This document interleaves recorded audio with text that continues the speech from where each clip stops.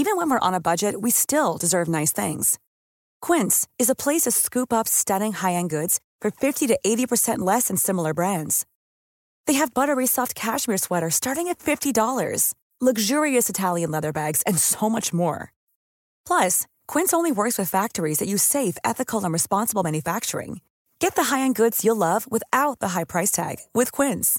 Go to quince.com/style for free shipping and 365-day returns. Even on a budget, quality is non-negotiable. That's why Quince is the place to score high-end essentials at 50 to 80% less than similar brands. Get your hands on buttery soft cashmere sweaters from just $60, Italian leather jackets, and so much more. And the best part about Quince, they exclusively partner with factories committed to safe, ethical, and responsible manufacturing. Elevate your style without the elevated price tag with Quince. Go to quince.com/upgrade for free shipping and 365-day returns.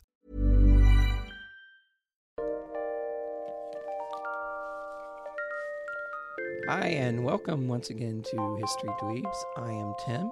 Welcome to the podcast where we take a lighthearted look at the dark side of history. Today we're going to talk about the Triangle Shirtwaist Company fire that occurred back in 1911 and killed 146 garment workers in New York City. Kind of a tragic event, and we're going to discuss that.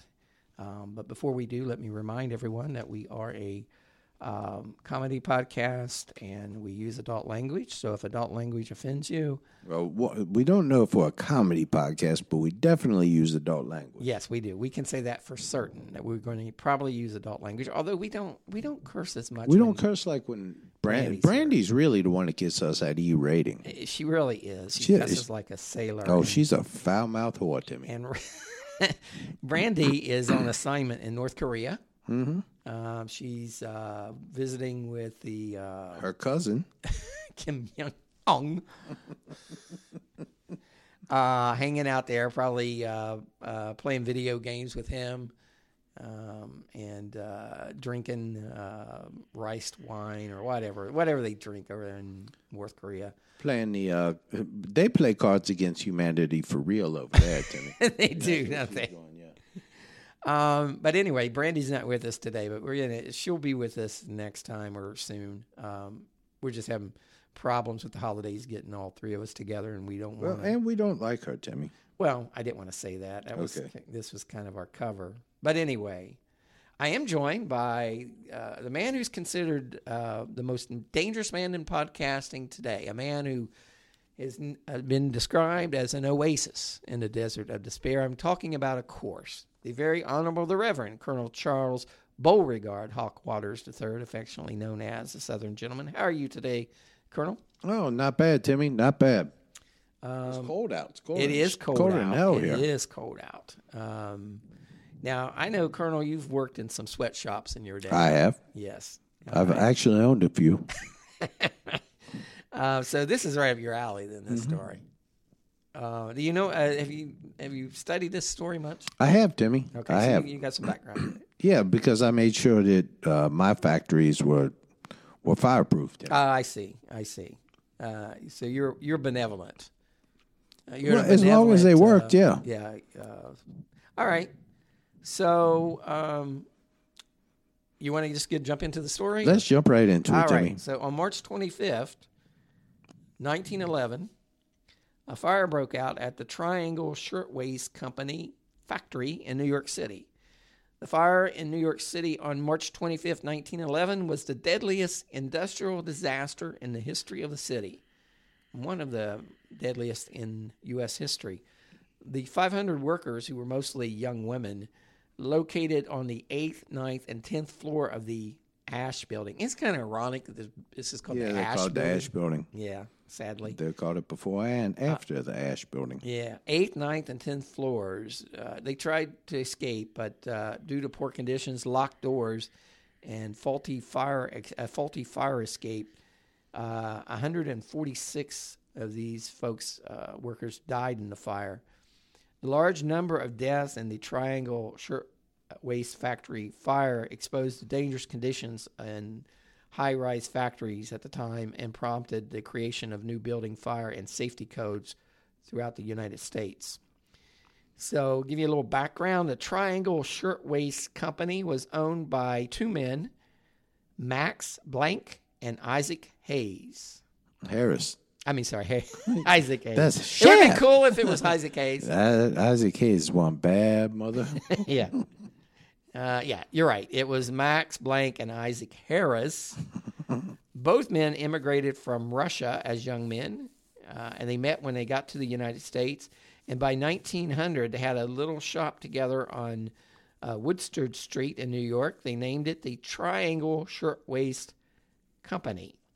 The business grew quickly, and within a couple of years, Max Blank and Isaac Harris were wealthy men.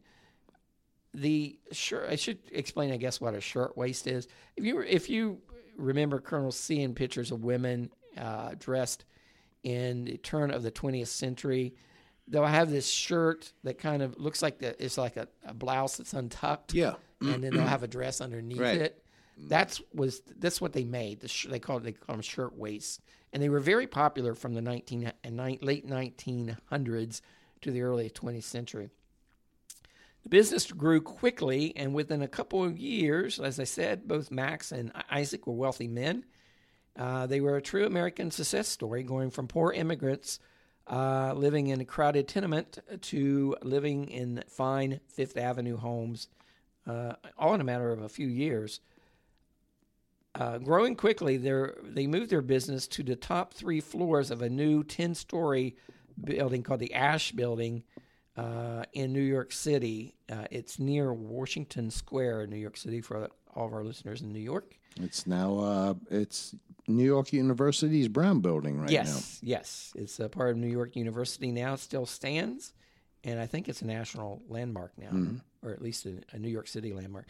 The factory, which consisted of row after row of electric sewing machines, so this is in the garment district, were located on the 8th, 9th, and 9th floors, while on the 10th floor were office buildings, cells, administrative offices, and that's where Max and Isaac had their offices on the 10th floor.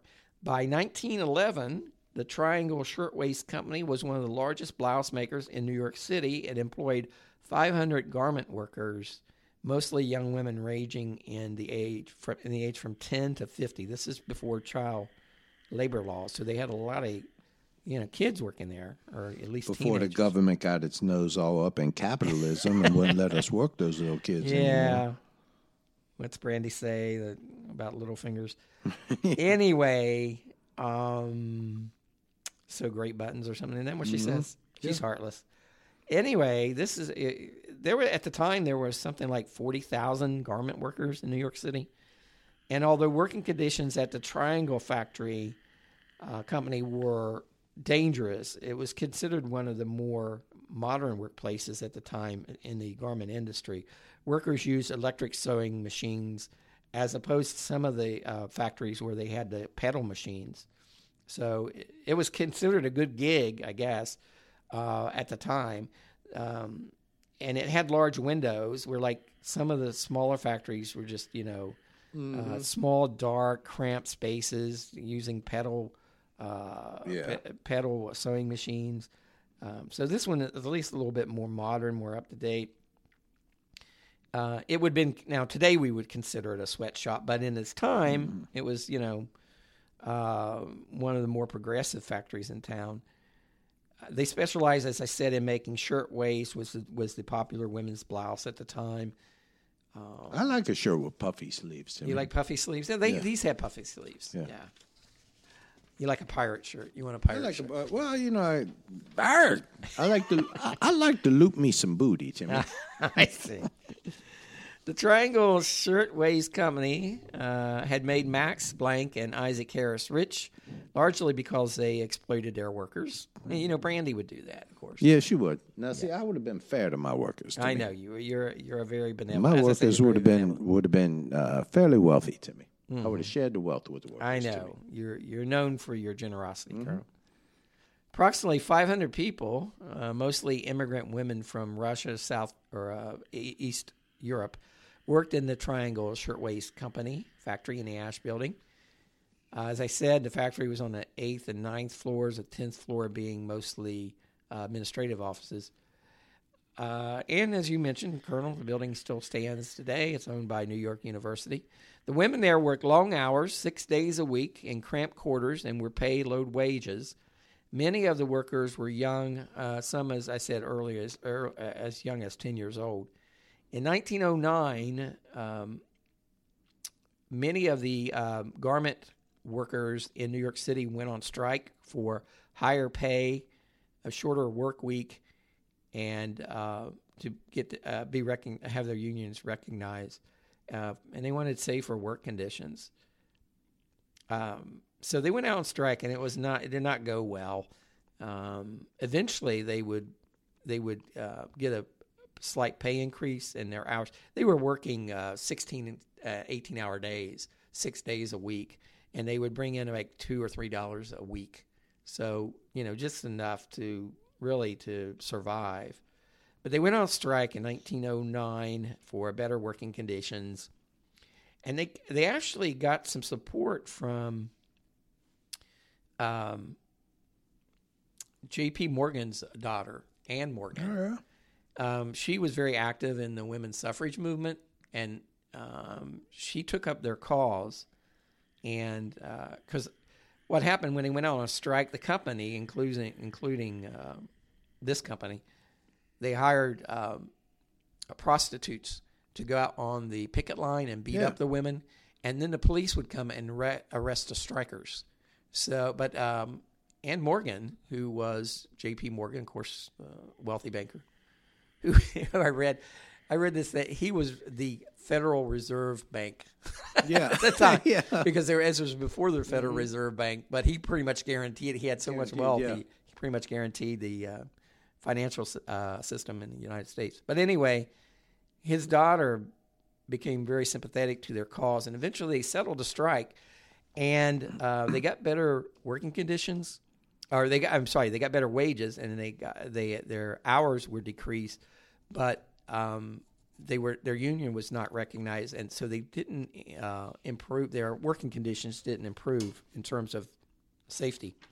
So basically, their conditions still kind of sucked. The women were charged. They were charged for the electricity they used, and if they made any mistakes, they were charged for those as well. The factory itself, they were little entrepreneurs to me. You got to charge them for their costs now. They were on, as I said, most of the women were on the 8th and 9th floor of this factory. There were 2 doors into the factory, and the owners kept one of them locked. And the other door was guarded by a security guard who would check the women after each shift to make sure that they were not stealing any shirts or materials. So they kept this one door locked because they wanted to be able to make sure no one could walk out with a shirt or with material or whatever. And they could only guard one door. So this comes into play when this fire occurs. Women who missed work due to pregnancy or illness were immediately fired.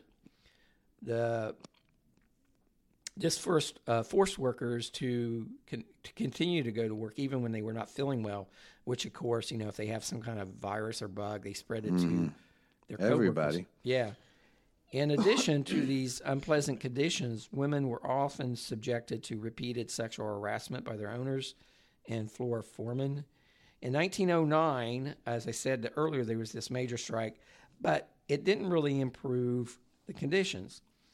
But it was settled, and they got a little better pay, a little better, hours. They didn't have to work quite as many hours, but still the condition in the factories were not very safe. So on Saturday, March 25th, 1911, a fire started on the 8th floor. Work had just ended at 4:30 that day. It was a Saturday, so they only worked 8 hours on Saturday. And it was a warm spring day, and most of the workers were getting their belongings together and getting their paycheck when one of the ladies noticed a small fire had started in a scrap bin. No one is sure, even to this day, what started the fire, but the fire marshal later would claim that he thought that a cigarette butt had possibly been tossed into this bin. Like they would keep scraps of, I guess, material, whatever they're cutting and sewing, in its bin, and someone tossed a cigarette in there. Nearly everything in the room was flammable. Hundreds of pounds of cotton scraps, tissue paper, patterns, and wooden tables. So at the time of the fire, the only safety measures available to the workers, they kept buckets of water on the floor. They had 27 buckets of water on the floor, and they had a fire escape, which we'll talk about in a bit. It ends up collapsing. Most of the doors were locked, and those who were not locked only opened inwardly and were effectively held shut by the onrush of workers trying to escape. Yeah. Doesn't make a whole lot of sense. No. Several of the workers threw pails of water on the fire, but it quickly got out of control. Now, this is on the 8th floor, right? Right. So there's workers on the 8th, 9th, and 10th floor. It breaks out on the 8th floor. Most of the women on the 8th floor were able to get out. And the people on the 10th floor, where they had their offices and where the owners, Max and Isaac, were located, they were able to get to the roof and get onto a neighboring building and escape. It's the women on the 9th floor that really got trapped. So the people on the 8th floor got out. The people on the 10th floor got warned, and they got out. But for some reason, no one told the women on the 9th floor about this fire. And the fire started the floor below them. Mm-hmm. So as I said, people on the 8th floor got out. People on the 10th floor, the executive offices, they got out. It's the women on the 9th floor that got caught. As the clothing materials fed the fire, panic ensued, and workers tried to escape any way they could. Everyone rushed to escape the fire. Some ran to they had 4 elevators, and this is back in the day where they had the elevator operators. Right. And they had 2 elevator operators working that day because it was a Saturday. And these guys were really courageous. They kept going up and down and taking people out. They got over 100 people out before, they just couldn't do it anymore. The fire was just too bad. They could only carry 15 at a time, but they were carrying like 30. They were only supposed to carry like 15. So there wasn't time for too many trips up and down. These are old elevators. Other women, and these are mostly women, there were some men killed, but other women ran to the fire escape, and 20 women were able to escape on the fire escape, but 25 women died when the fire escape collapsed. Oh. Yeah, so that had to be pretty horrific. Like I said, many on the 10th floor were able to escape, including the owners, Max and Isaac. They made it safely to the roof of a nearby building. So they made it out okay. It's the women on the 9th floor that really had the problem. There was this elderly elevator operator, and he risked his life, as I said. He went and made 4 or 5 trips and helped over 100 people escape. The flames eventually became too much, and the elevator stopped working. And at that point, some of the women tried to hoist themselves down the elevator cable, but they couldn't hold on, and they would just fall. Eventually, women were just so desperate, they just started jumping down the elevator shaft. So it was a pretty gruesome. All of those died. All the ones that jumped down the elevator died. Damn. Now, Timmy, by this time, all the avenues of escape were blocked. The elevators weren't available. The fire escape fallen down. The doors to the hallway were locked. I mean, you were just trapped in there. Now, many of the workers headed to the window to find a means of escape, and it was a warm spring Saturday, so the streets were full of onlookers. As the women started clinging to the window ledges 9 stories above. Yeah, it must have been a terrible sight. At 4:45, the fire department was alerted to the fire. They rushed to the scene, raised their ladder, but it only reached the 6th floor. Oh, that's nice. Yeah, well, but even today, a friend of mine's a fireman, and he told me if you're in a building and you're above the 11th floor, there ain't much they can do for you. Yeah, no ladders. I mean, if you're one person, they could possibly send a helicopter or whatever. But for large groups like that, nothing. The 11th floor is up that high. Nope. That's as far as they're going to go. So They raised the ladders that reached. Now, to add to this already bleak situation, the water streams from the hoses could only reach the 7th floor. Yeah, so they're getting no relief. Basically, they couldn't do nothing for them. So those on the window ledges started jumping, Timmy. Ugh. Now, although a few survived, most jumped to their death. Some, they tried to grab the ladders. Some would jump and try to grab the ladders 2 stories below, but for the most part, they were just bouncing off and plummeting to their death. Now, one 20-year-old actually survived it, only to die in the hospital of her wounds a couple days later. Now, upon finding that they could not use the doors to escape and the fire burning at their clothes and hair, the girls of the Triangle Shirtwaist Company, and this group was mostly between 13 and 23, jumped 9 stories to the death. It was like you seen on 9/11. Exactly. Because once you get past the 4th floor, I believe it's 4th or 5th floor is when you reach maximum speed. So it doesn't really matter. Yeah. If you jump from, I'm like pretty sure it's this the is 5th floor. a warm spring Saturday. So you imagine the crowds that were just standing around watching these women just, jumping to their death. Well, one guy, the first one to jump was a man. Another man was seen kissing a young woman at the window before they both jumped to their death. Bystanders looked on in horror as one girl after another jumped to their death. Why don't you motherfuckers catch somebody? Shit. Get down there, break their fall or some shit. Yeah, probably kill yourself, too. Yeah, but they could get those blankets and... They did. They did get the blankets. What happened with the blankets was that these girls jumped in unison. Right. So they were all hitting these blankets, and they couldn't hold them. They were they were ripping these blankets into shreds, like the firemen were holding. So after each girl jumped, Timmy, a horrific thud could be heard as the body hit the concrete sidewalk. And then sometimes girls jumped 3 or 4 at a time, and the onlookers watched in horror as body after body fell to the earth. Now, the bodies of these teenage girls is just lining the streets. Now, the blankets that the would-be rescuers used ripped at the weight because of the speed and the multiple bodies. Some of the girls tried to jump to the ladders, but they couldn't reach the 9th floor. None of them ever did reach the ladders. The fire escape in the rear of the building collapsed and trapped even more employees. Now, the fire was put out in a half an hour, but that was not soon enough. 19 bodies were charred against the locked doors. 25 bodies were found huddled in the cloakroom. They would have died of smoke inhalation. Of the victims whose ages were known, the oldest victim was Providenza Pano at 43. Youngest were 14-year-old Kate Leone and Sarah Maltese. Most died of burns, asphyxiation, blunt impact injuries, or a combination of the 3, Timmy. Now here. In the aftermath of this, of the 500 employees, 146 were dead. The bodies were taken to a covered pier on 26th Street near the East River, and they were laid out in a long row with the heads of victims propped up so they could be identified by relatives. Yeah, and there's photos of them. If you just Google... Triangle Waste Factory. Yeah, this fire, you'll see photos. They just line these girls up and down the street, and they prop their heads up so that they could be identified by relatives. Now, the nearby Bellevue morgue was overrun with bodies, and a makeshift morgue was set up on the adjoining pier on the East River.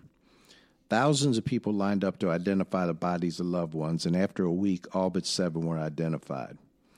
Fire caused the death of 146 garment workers, 123 women, 23 men who died from the fire.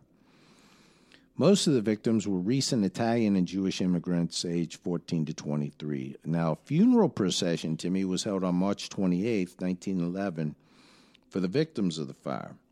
100,000 New Yorkers lined the procession route. Yeah, people were angry at this. Because remember, they just had this strike, the big right? strike, It's a well-publicized strike, and they were striking for better working conditions. And well, they wanted someone to blame, Timmy, and they charged Isaac and Max, the 2 owners, with 1 count of manslaughter.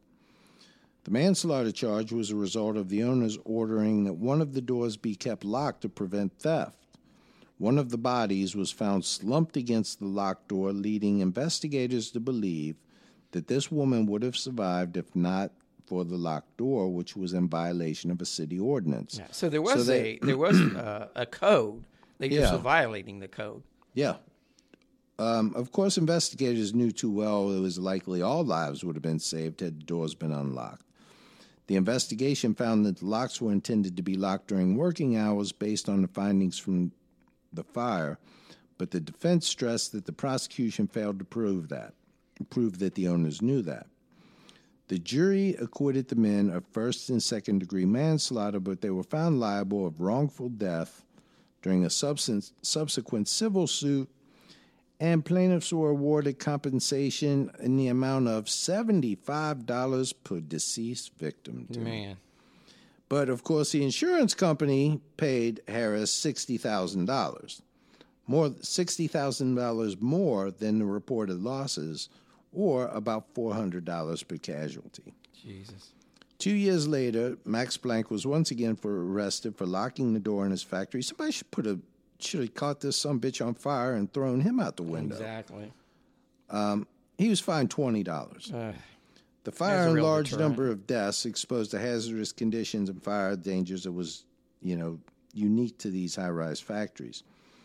Shortly after the Triangle Fire, the New York City passed a large number of fire safety and building codes and created very stiff penalties. You said stiff. I occasionally will give somebody a stiff penalty, Timmy. Okay. I will occasionally give somebody a stiff penalty for noncompliance, Timmy, and that's what they did. I understand. Many people don't look at it as a penalty; they look at it as a reward for compliance. But one man's trash. Yeah, exactly. Other cities soon followed New York's example. The Triangle Shirtwaist Fire would change the regulation of government of business. But really, did it? Really. Yeah, really. When you think about it. Before the fire, the government had stayed mostly away from business, feeling it had no power to legislate it. After the fire, government could not avoid instituting laws to protect the workers. Once the New York legislature enacted safety laws, other states in the U.S. followed. Workers also began to look toward unions to voice their concerns over safety and pay. Samuel Gompers of the AFL had won a lot of trust and admiration by sitting in on the Factory Commission of 1911. Yeah, so this is really a highly publicized, it created a debate about what role government, what role government should play in regulating businesses that they had pretty much ignored. Although in that case there was there were some regulations, that they costing $75 a person. So, an investigation found that one of the main reasons the death toll was so high was that there was inadequate escape routes for the workers. Some of the doors would have provided an avenue of escape, but they were kept locked to prevent workers from stealing from the company. At the Triangle Shirtwaist factory, some of the doors were locked. When the girls tried to escape through the locked doors, the fire consumed them. But even the doors that were not locked were of no use to the workers. The doors in the Triangle Shirtwaist factory opened only inward. Yeah, we talked about that in the theater fire, remember? The momentum or the force just crushed everyone. Right. So when the girls tried to escape through the doors, the girls in the front could not open the doors because all the girls pushing from behind. If they'd opened outward, the onrush of girls would have opened the door. Now, later regulations required factories to make all doors open outward in factories. New regulations will also require all doors to remain unlocked during business hours in accordance with new regulations.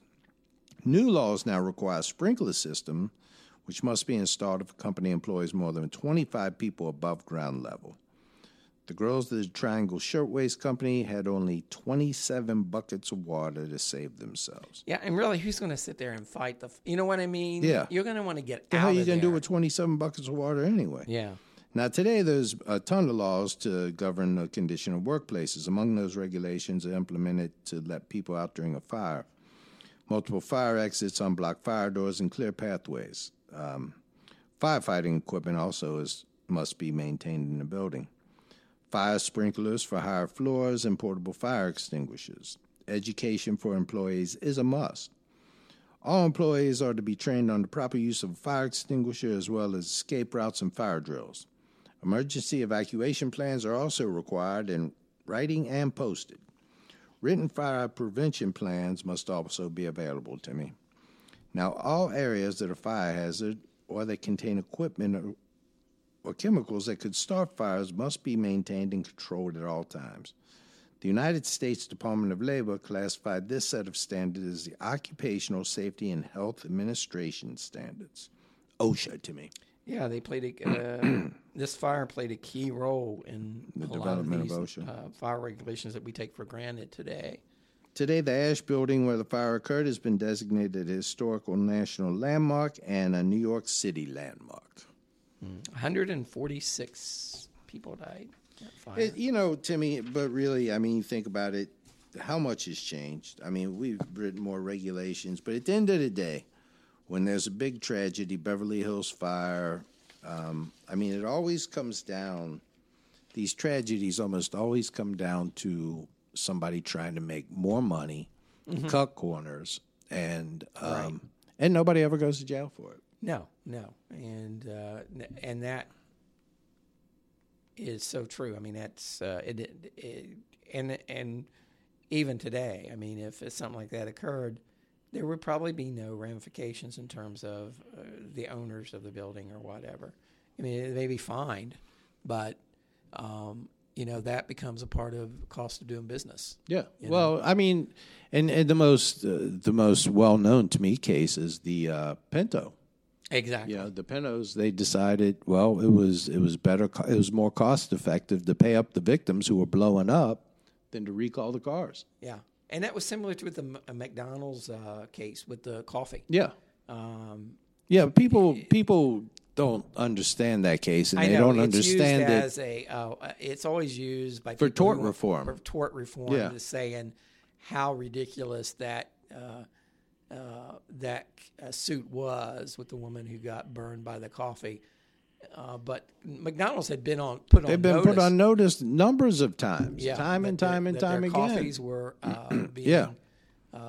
were at a higher. They were dangerous. They were dangerously high in terms of the temperatures that they were kept, and they, as you said, they were put on notice numerous times. It just wasn't. It was a cost benefit analysis to them to go in and change all their equipment, right, or just continue to do what they've been doing. But and pay people off like somebody to point that got burned. that as how ridiculous it is. What it really is about is the one time that a company got their ass handed to them for doing the wrong thing.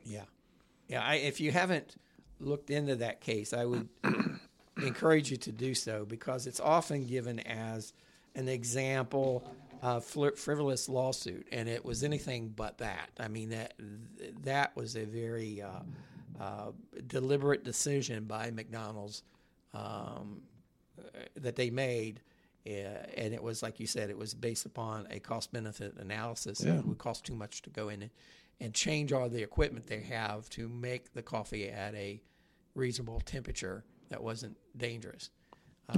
But, all right. So your final thoughts, Colonel, on it's fire? Just something we see, not so horrifically, but time and time again. I mean, you have these miners, you have all kinds of things that just happen, and nobody and you got a lot of people in a crowded space. There's always a opportunity for something tragic to happen like that. And as you said, even today, if you're in a high rise or something, you're pretty much on your own. Yeah. If something like that, I mean, those people in 9/11, they were helpless. Yeah. There was nothing anybody could do for them. So, all right, we would like to thank all of you who support the show on Patreon. If you would like to support us on Patreon, just go to patreon.com/historydweebs, where you can give a little, you can give a lot, or just a wee little bit to me. All right, Colonel, give us some shout-outs for our fine people who support us on Patreon.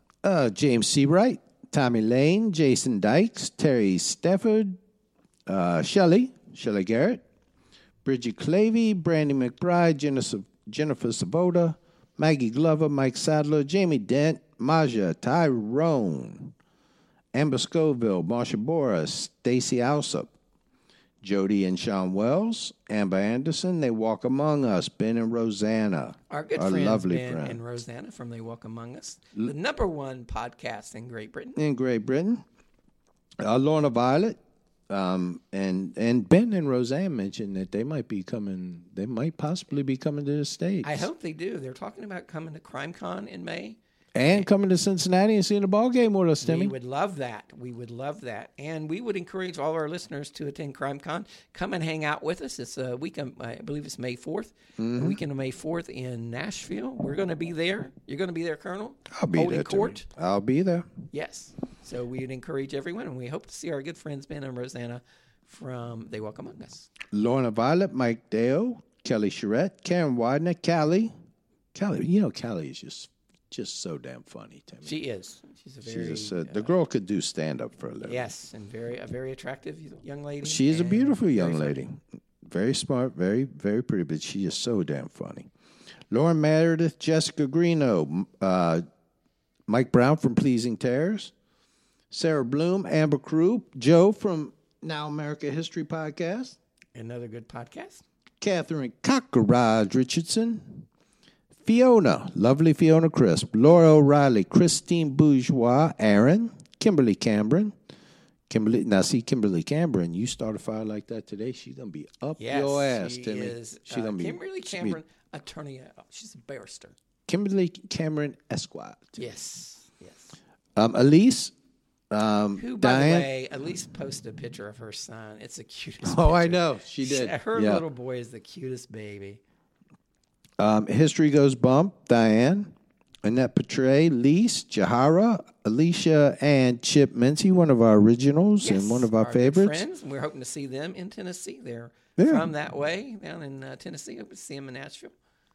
Marika Smith, Jeff, and Don Chestnut with their Jeff's Backroads to History and Poems by Jeff. Yes, two great podcasts. I love their history podcast. Karen Barnes, Rachel Flynn, Shirley Strapp, Todd Long, Lydia Fisher, Phyllis Munson, Melissa Montoya, Cindy Lou, Kristen Malachinsky, Heather Poole, Adam McWaters, The Vanish podcast, and that's another one with a pretty baby to me right there. Oh, Marissa. Marissa, yeah. Yes. Canadian True Crime, Christy Lee, Insight, our ladies at Insight, Charlie and Allie, Joe Clifford, Mistress Veda, Ron Monasterio, Tracy Smith, Jess, John B, Nene, Bridget Bernard, Stacy, Kristen Hauer, Cheryl Weldon, Nicholas and Ryan, Julia Rodriguez, Michaela.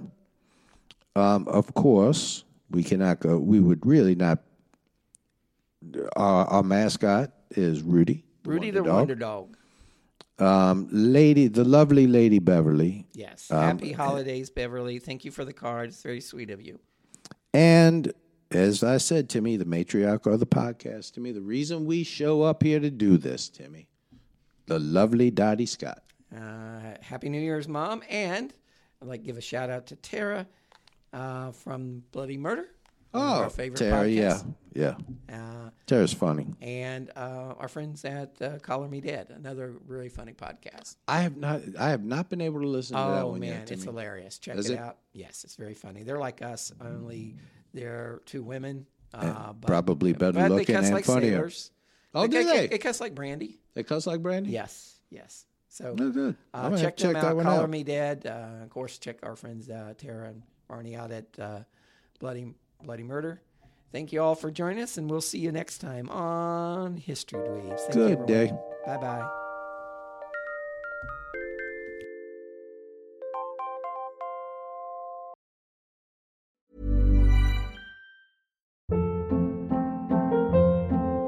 Hold up. What was that? Boring. No flavor. That was as bad as those leftovers you ate all week. Keke Palmer here, and it's time to say hello to something fresh and guilt-free. Hello Fresh. Jazz up dinner with pecan-crusted chicken or garlic butter shrimp scampi. Now that's music to my mouth. Hello Fresh. Let's get this dinner party started. Discover all the delicious possibilities at hellofresh.com. Hey, it's Paige DeSorbo from Giggly Squad. High quality fashion without the price tag. Say hello to Quince. I'm snagging high-end essentials like cozy cashmere sweaters, sleek leather jackets, fine jewelry, and so much more. With Quince being 50 to 80% less than similar brands. And they partner with factories that prioritize safe, ethical, and responsible manufacturing. I love that. Luxury quality within reach. Go to quince.com/style to get free shipping and 365-day returns on your next order. Quince.com/style.